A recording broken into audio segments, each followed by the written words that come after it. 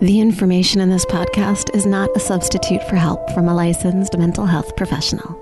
Welcome back to episode 65 of the Practice of Being Seen podcast. I'm your host, relationship therapist, Rebecca Wong. The Popscast is a collection of weekly connectfulness conversations with kick-ass therapists and instigators of change.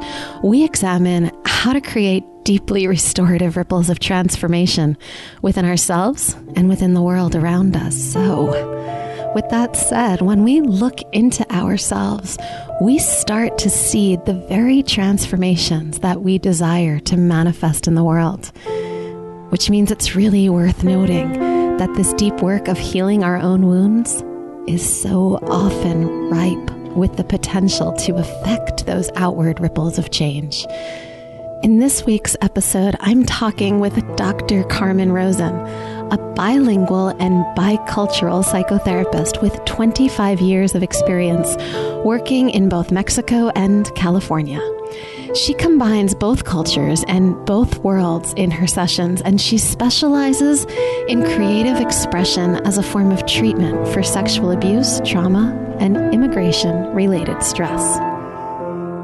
Carmen and I talk about the responsibility that we all have to be present in the here and now, and how this responsibility simply breaks down into our ability to respond.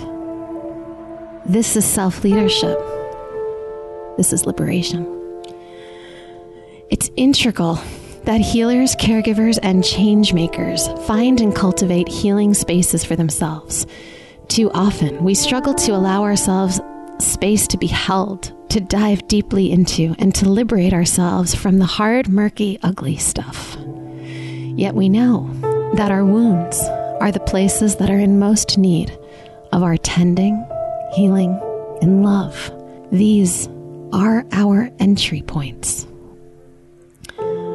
Carmen invites us into her deep and personal journey. Blending Gestalt and transpersonal psychology, she integrates spirituality, meditation, and shamanic experiences. She shares that for her, it's about the ability to stay in deep focus or concentration in who she is and the impact her actions have on the world and herself. This is a beautiful discussion of what stepping into self-leadership can look like.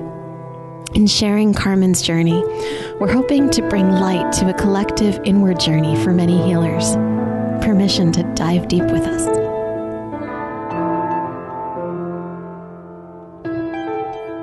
Welcome, Carmen. I'm so glad to have you here with me today. Thank you, Rebecca. I am so excited to be here. Oh, me too. I think we're going to have so much fun and have such a delicious conversation. There are so many different pieces that we've just spoken before we started recording about interweaving into this conversation. And why don't we just start with having you tell our listeners a little bit about you and your work, because I'm just way too excited and I'm going to jump into all the big juicy stuff pretty quick. Yeah, I can tell that I am Mexican and I moved 10 years ago to the country, to the United States. And I have been blending this experience as a Mexican. I had a group practice and supervisor in Mexico, and I needed to start all over to do a PhD and go through the process of license here to be a clinical psychologist again. And you were already were. Yeah. And it was really humbling and at the same time painful and fun. That's a weird combination, but it was all of that. It was all of that. It had the humbleness and the pain, but intermixed in there, you also took something else from it that. Yes. Yeah. One of my bosses at the beginning, she said, "You look like somebody kicked the crown out of you, your crown." And it was like that. Sometimes it was so humbling to start all over and make copies for my professors and, babysit everything that didn't move and didn't interrupt me to do my graduate studies. I imagine there were some amazing life lessons in that, though, in those moments of humbling. When I think about other spiritual practices, Buddhism, for example, like it's a part of the journey is to do all the tasks, to clean the bathrooms or to prepare the meals or to wash the dishes. There's not somebody who gets to a point where they don't do that stuff anymore. I come from a background where my parents were with limited education and they were serving other people's houses. Mm-hmm. And I come from a background of cleaning houses when I was very young in my teenage years. So I really don't mind. I think it has a beautiful aspect of it. Yeah. But having climbed the ladder, which then the way I knew it and then start all over again was painful and was beautiful. Because I went through a period that what I can do if I am not psychologist. I was kind of free from being psychologist. Yes. Yeah, it was like possibility. Freedom. Yeah, like I could. I started when I moved to this country. I started as a parent educator for the UC California, and I could visit my parents and all of this freedom from being a license. And spend time with them and sit with them and watch TV or something like that different. And I decided to become a psychologist because I just love it. Yeah. I just love it. So it was in some ways an invitation to rediscover yourself, and what you discovered is that you already knew who you were. Yes. And I discovered that I took it for granted, my talent and how life gave me, not that easy, but easily. Yeah. And now to work for the second time, it was just a beautiful commitment to my career again. Yes, I am hearing you, and I'm thinking to have that affirmation, to choose it again. And not only that, but to be able to, the second time around, go deeper. Yes. Yes. Uh-huh. Yeah. Oh, that's such a nice introduction to who you are and to your background. Now, you interweave so many different things that are, this podcast is really for change makers, and a lot of our listeners are therapists. So we come to our work from the perspective of wanting to make the world a better place. And so you do this in so many different ways, from teaching leadership to your Gestalt framework, which is very much about awareness, responsibility, which I want you to describe for our listeners, and being here and now. And then you interweave in shamanism. Yes. I think my career really reflects my own personal growth. When I was in the bachelor degree in Mexico, I studied the psychoanalysis. I was very into psychoanalysis and systemic. I then moved into family therapy. I specialize in systemic family therapy, which I absolutely love. And then I found we were heavily trained in philosophy and the social aspect, which it was Paulo Freire, the whole movement of the theology of liberation. It was a beautiful blend of fighting for your life that in the 80s, 90s, it was from El Salvador, from Guatemala's theories, and they were coming to Mexico. And we have the very old theories from the United States. Yeah, we have the 70s of the communication skills and Virginia Satir and Salvador Minuchin and all of that. So I became a blend of that. Yes. All the very beautiful, intellectual, and very to empower people. It was psychology to empower people. And I'm also hearing deep in here, it's the theory of liberation. Right? This is powerful. And I wonder if you can deconstruct this a little bit for us so we can understand what the power is, so our listeners can really get that. What's the power in liberation? The theory of liberation came, the way I learned it, from Martin Baró. And Martin Baró was a Jesuit priest who was a psychologist and who studied religion and psychology. But he was working with the Salvadorian population. And he learned that doesn't matter, I think he came and did his PhD in Chicago, and doesn't matter how much you know about psychology if you cannot measure the intelligence of a farmer, if there is no tools for that, or you cannot fully understand their lives and their psyche. So it was We're talking about connection and empathy. Yes, we are talking about real life application of the theories. Yes. Yeah. And he discovered that it was kind of unfair to apply this kind of psychology to those beautiful things that were happening there. Mm. So he started creating his own theories. And the same with Paulo Freire. He went and empowered low-income communities, and he discovered that sometimes the intellectual doesn't help that much, the heavy theories, let's say, yeah.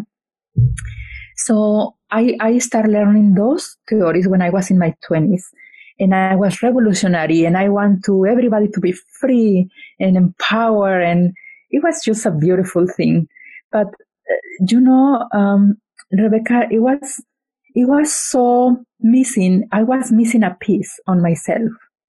I learned that I cannot be free if I don't own my own emotions, my own deep emotions, or my own. I don't know. I didn't have back then. I didn't have it together. I didn't have my sense of self. Yeah. I want to just pause with this because I think it's worth pausing with. Yes, it is. But to reiterate what you just said, you said, I cannot be free if I don't own my own emotions, if I don't have a sense of self. Yes. Yeah. I want to give our listeners a chance to sink into the power there, because I think this is a journey we're all on. And then I would love for you to take us deeper into how you freed yourself, how you gained that sense of self.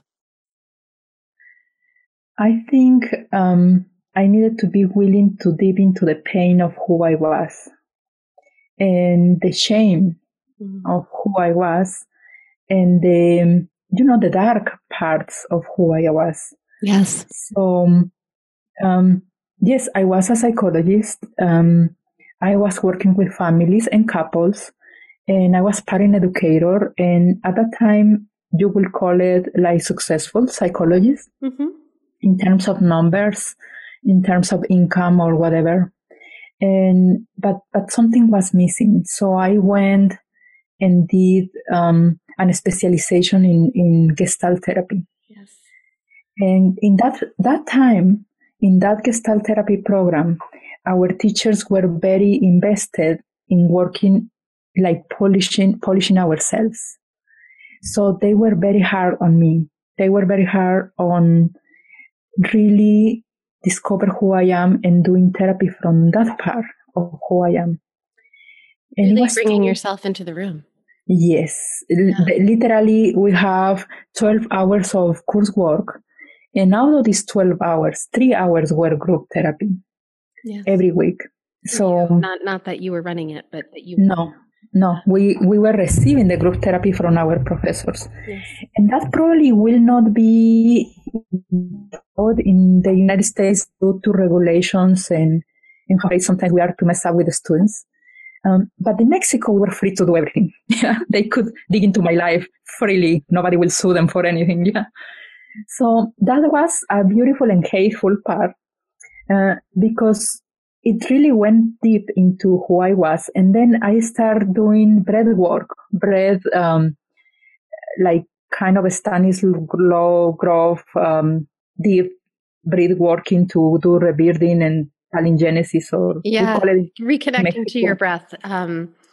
Yes. I did a lot of that. I did a lot of Gestalt therapy. In the way I learned it could be so harsh. It could be like getting really angry and cursing and hitting to the cushion and all of that. So I became that kind of therapist myself. It allows you to connect to the darker places within you, to the rage, to the anger, to the sadness. It gives you permission to go there. Oh, I could curse our my mother and my father many times, and that was so healing. Yeah. And then I can go back home and see the real parents, yeah? Yes. And stay with them. But it was so nice to come to therapy and curse at them, or at least the image I have of them. And also learn. learned after, because there is a very powerful, beautiful image after I am allowed to express my anger. It comes love. Yeah. Yes. It is a very beautiful. This is what I think of when I think of liberation. Yes. I think so too. Yeah. Yeah. We need space to let go of all of the hard, murky, ugly stuff, because if we don't create that space, we're trapped. It's in us, holding us hostage. Yes. Yes. It is.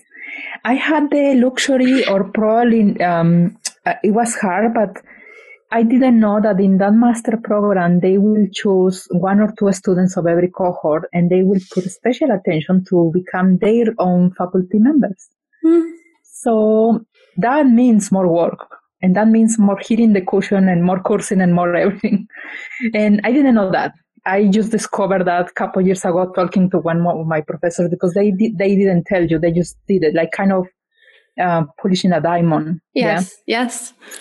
So I went to work on that, and then I went to work at that time in Mexico, in Guadalajara. 10 of the best psychologists of Guadalajara, they got together and they did a series of workshops that were very special workshops. So I signed for all of these workshops in a year. It was like 10 weekends of deep inner work. Deep work. Deep work. And along with that, I did started in my own life, my training with shamanism. Because shamanism allowed me to answer questions that I couldn't answer in psychology or in the theology of liberation or in social psychology. It was something that helped me to explain the unseen, the I don't know, the mystery, the dreams, the everything that I couldn't explain otherwise.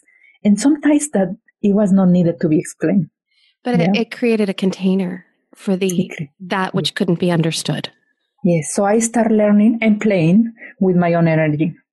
Yeah. I want to pause you again, if that's okay, because you're doing the deep work. You're learning how to contain the things that you don't understand. And you just said this, and you're playing with your energy.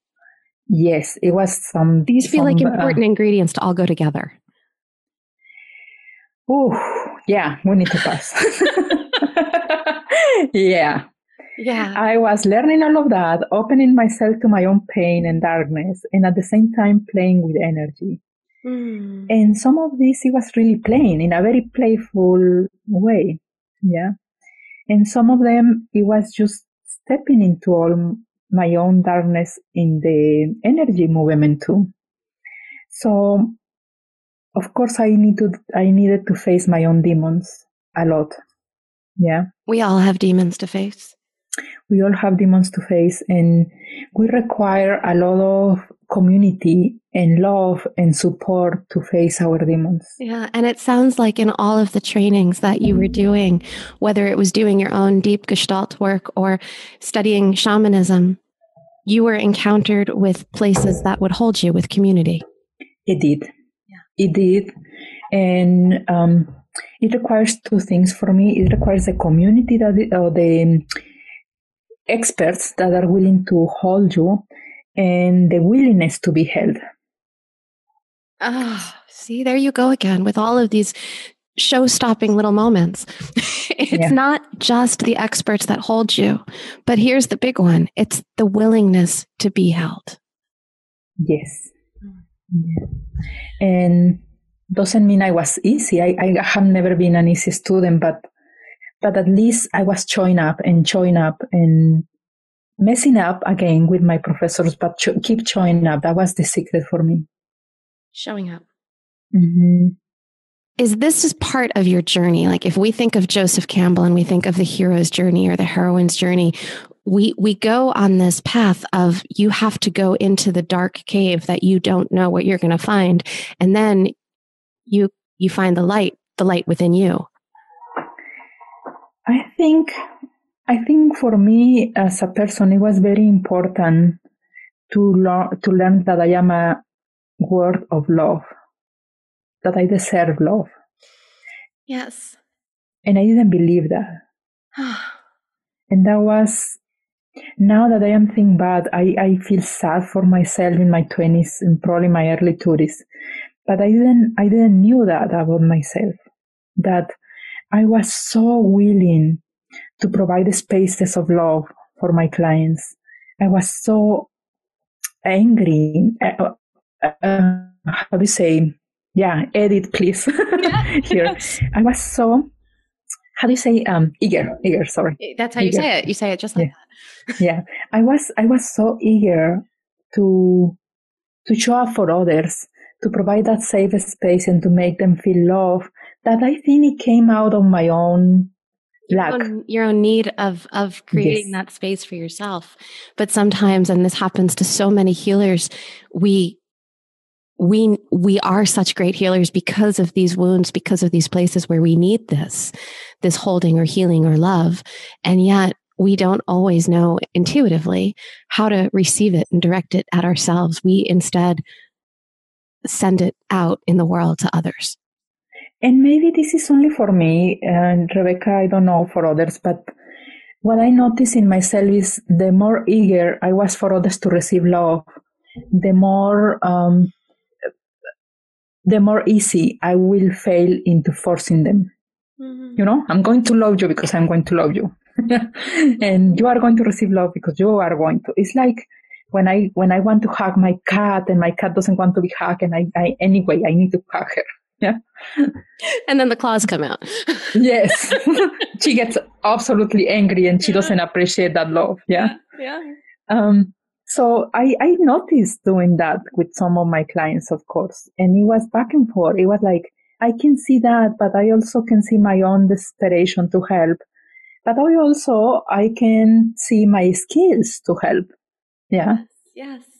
So, life, when I moved to the United States and I needed to start all over without knowing the language, it was a beautiful, beautiful gift, because coming with nothing in English, I couldn't understand anything or talk English. It allowed me to sink into their bodies, into meaningful connections, different way. Mm-hmm. Yes. And part of my master degree was also a training in somatic experience. Mm-hmm. We did a lot of dancing and creative movement and drawing and being playful around our body. But coming and not knowing the language allows me to find ways to connect and to express myself different. To really see someone's body and how that it speaks. Yeah. How someone holds their breath, that the subtleties that if we actually listen to what people say, we miss. Actually, at the beginning, I was trying to understand what they say in a conversation. And sometimes they say, do you understand me? And I say, yes. And then I will explain what I understand. And some people will get mad because it was not what they were saying. But sometimes it was they meant. Yeah. Yes. And it's quite a journey to learn how to integrate those pieces so that they can be received as well. Yes. Or I don't know why I got into the trick of saying yes to everything, because when I didn't understand, I just say yes to keep the person going. And I remember one of my colleagues in the graduate program, one day she came and she was all mad about herself and her life and blah, blah, blah. And she kept talking like very angry in English. And I said, yes. And she was like, oh my God, nobody ever listened to me like that. And like, yeah, yes. It's, sometimes it's what we need. And other times we need to really, for someone to like deeply, deeply see us. And yes. I wonder if we can turn this a little bit, because there's a few pieces that I want to make sure that we get to. And I know that leadership is something that you teach. Yes. Right? I would love for us to get into the story of how you found your way into teaching leadership. I found my way because very early, when I was in my 20s, I was trained as a parent educator. Mm-hmm. And my job, that's my problem with me, Rebecca. I never stick to my job. Somebody tell me what to do. I think you stick exactly to your job, but your job is not one that's going to be determined by somebody else. It's guided. That's true. Yeah. Okay. Thank you for the reframing. Of course, anytime. So what happened is I was hired. I was knocking doors into the low-income communities and inviting families to just join me for a very casual conversation. Yes. And I will ask them to put together their list of topics. Once I introduce myself and say, I'm going to be your parent educator, let's put together the list of topics. That comes from the Paulo Freire point of view that will ask for their own content. Yeah, that we don't impose our content. So they were choosing their content. And what I learned after a couple months of working with them is that it was not enough.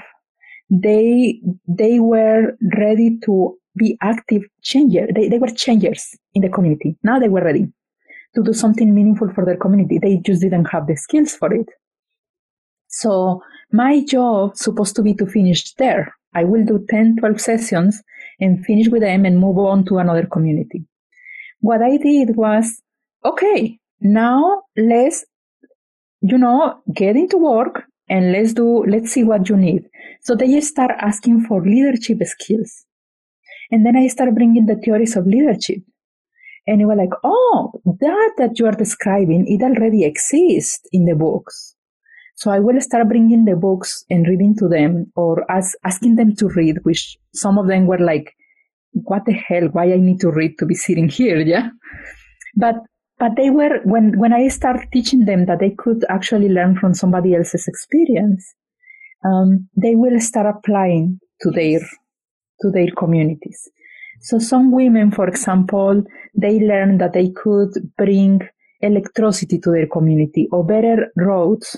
They can protest and get better roads from the government, or they can organize other women and organize and provide food. So it was like leadership in action. I will say that. Leadership in action. And, this is it. I talk about this often, but I talk about the ripples of change that we want to see in the world and how so often we have to respond by looking at ourselves and doing something internally. Yeah. You talk about the Gestalt, about the awareness, the responsibility in the here and now. And you defined to me before we started recording that responsibility in Gestalt really means the ability to respond. And as we're talking about leadership right now, I can't help but think this is, okay, you're sitting down with this group, you're in a community, and you're bringing awareness to what's the issue that we're facing here and now, and how are we able to respond? This is leadership. This is leadership for me. Leadership made by themselves. Mm-hmm.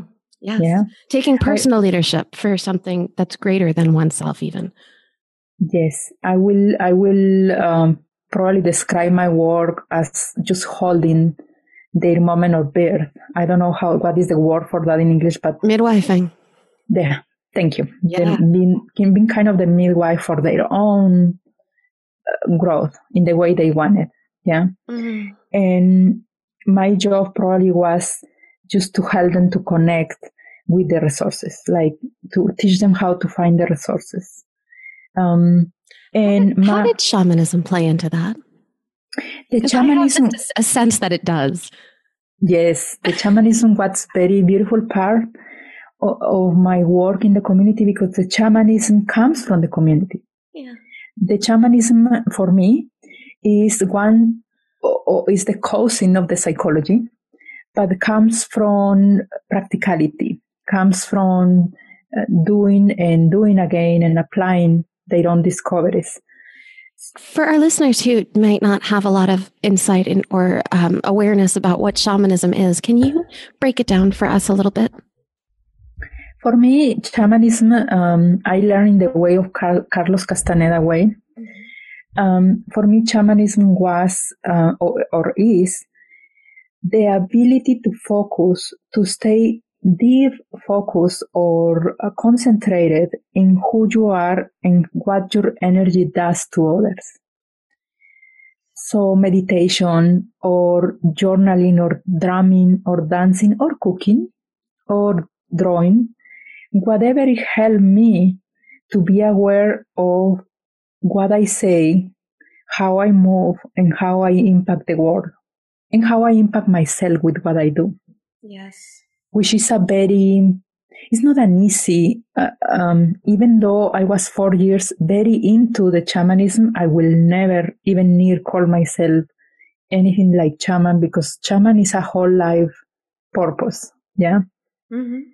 So, and it's something that has influenced you. It's not what you would define yourself as, but it's a way that has had an influence over how you show up.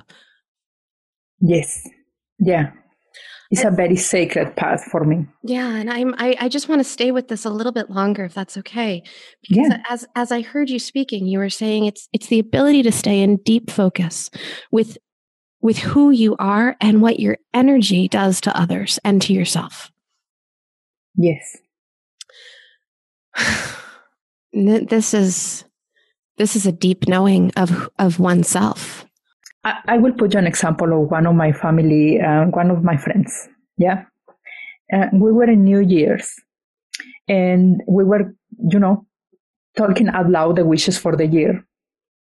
And this couple, they kept saying all night that they wanted more vacation, yeah, for this year.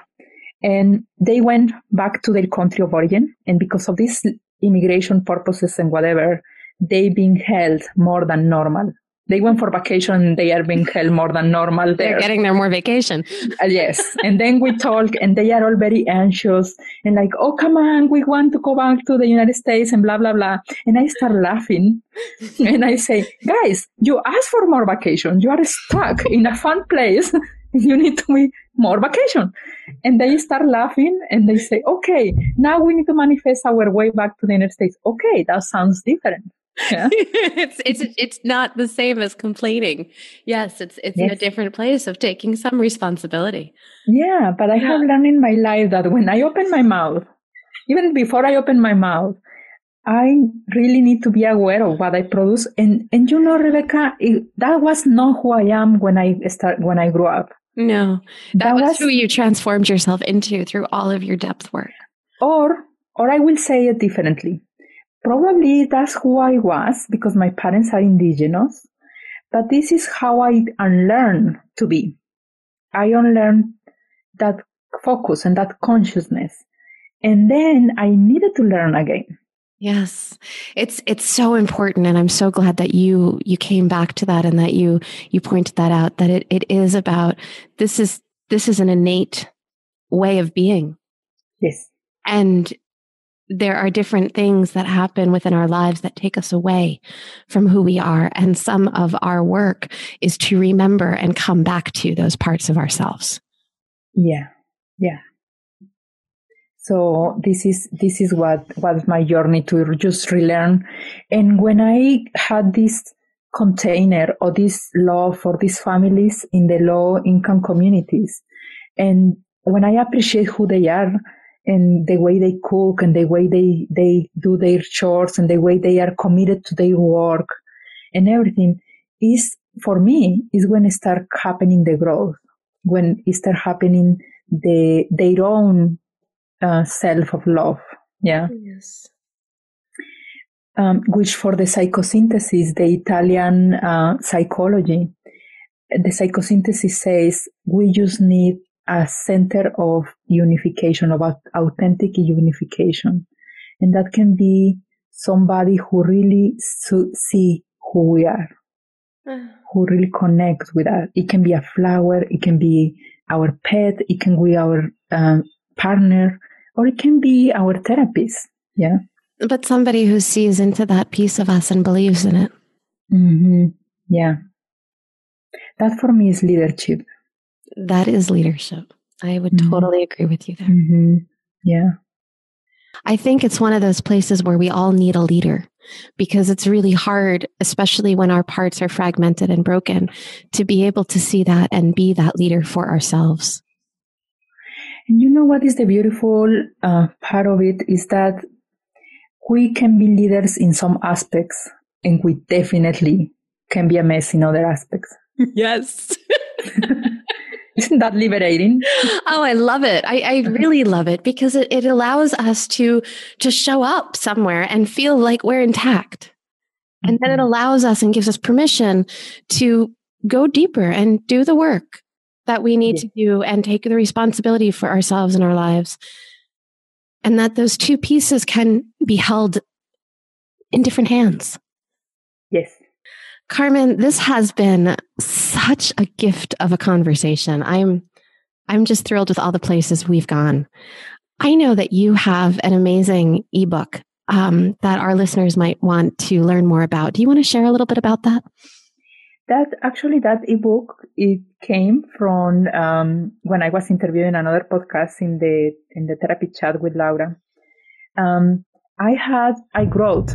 That journey for me is I growth that journey of my Mexican training with the shaman, and how was my experience as being psychologist and being a resistance, very intellectual psychologist, and how the shamanism came into my life without me consciously asking. Yeah. And it describes all my ups and downs in that journey. Yes. Mm-hmm. And it's small. If you put it in a PDF, probably it's like 8 pages. If you put it in an ebook, it's like 20 pages. It's a very small, but it's a gift for those of us who are in the healing field, and we wonder what else. What else is the mystery? Why sometimes we cannot do that much for our clients, or why sometimes we do as much and we don't even know. Yes. Yeah. Yes. Oh, yeah. I can't wait to explore it myself. I'm excited to share it with our listeners. We'll have a link to it in the show notes, I believe, correct? Yeah. Mm-hmm. Wonderful. And how can listeners find you? What's the best place for them to reach out to you? I am in my own podcast, in the Emotions in Harmony podcast. And the website is that Emotions in Harmony. In harmony.com. And this is the first time I'm saying it publicly. Even I haven't said in my podcast, Rebecca, we are preparing the Emotion in Harmony to be a nonprofit. Oh, Carmen, what do you hope to do with that nonprofit? I hope to get funding to keep the podcast free, and to keep having wonderful guests that doesn't need to be a famous guest or not, or doesn't matter. It just needs to have something meaningful to share. Yeah. So this is what I hope. And as you know, podcasting can be challenging to fund. Yeah. Yes. So I hope just to remain a gift for my community. Yeah. And we are transforming. So I'm saying that because emotionsinharmony.com could be later on emotionsinharmony.org. Yes. So we'll just keep that in mind. I imagine that you could play with the background stuff and make sure that URLs redirect needed. Yeah, that's right. But yes, this is a good thing just for our listeners to know in terms of where to find you in the future. I'm so excited for what I'm feeling an energy as we're talking right now, and I'm just really excited for what I'm picking up and what this energy is saying about what gifts you have to share and where you're going in the world. Thank you. I feel that energy too. Yeah. Good. It's so beautiful to you allow me with your presence just to explore some forgotten parts of me. Like I forgot who I was in this journey sometimes. Yeah. I think it's important for us to have these moments of reflection, of moments of hindsight and insight. And it's all part of creating a deeper vision and seeing where we want to go. Yes, I really appreciate that the work that you are doing in that regard. Yeah. Well, that's what I think of when I think of the practice of being seen. Yeah, it can be scary, you know. Oh, yeah, I know. I know really well.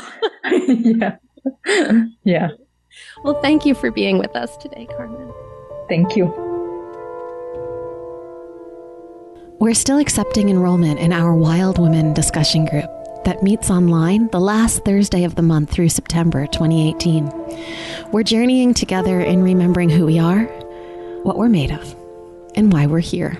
Go to practiceofbeingseen.com/events to learn more. And to learn more about my relationship therapy practice or intensive couples retreat experiences in New York, go to connectfulness.com. And if you're an instigator of change who wants to dive even deeper into connecting all of your parts, then there's a link to click in our show notes to learn more about working with me one-on-one. And if group experiences are what you're after, then there's an integrative mastermind designed for therapists and healers to help you release your blockages, cultivate your vision, and tend to yourself and the relationships that support you. Our focus is going to be on integrating your personal and professional parts in full support of you thriving in all aspects of your life, relationships, and livelihood.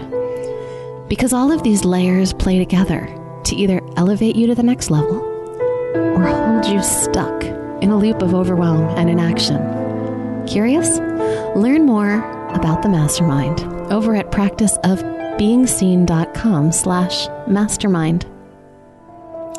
We also invite you to join our community on Facebook or find us on social media at Pobscast or send us an email at practiceofbeingseen@gmail.com. The Practice of Being Seen podcast is produced by me, Rebecca Wong, along with the support of my amazing behind-the-scenes team, Nicole Stevenson and Christy Hausler. Music by Chris Farris Jr. and Sr., produced by Kidney Stone Studio. We hope that you enjoyed the show, and will join us next week for another episode of the Pobscast, brought to you by Connectfulness.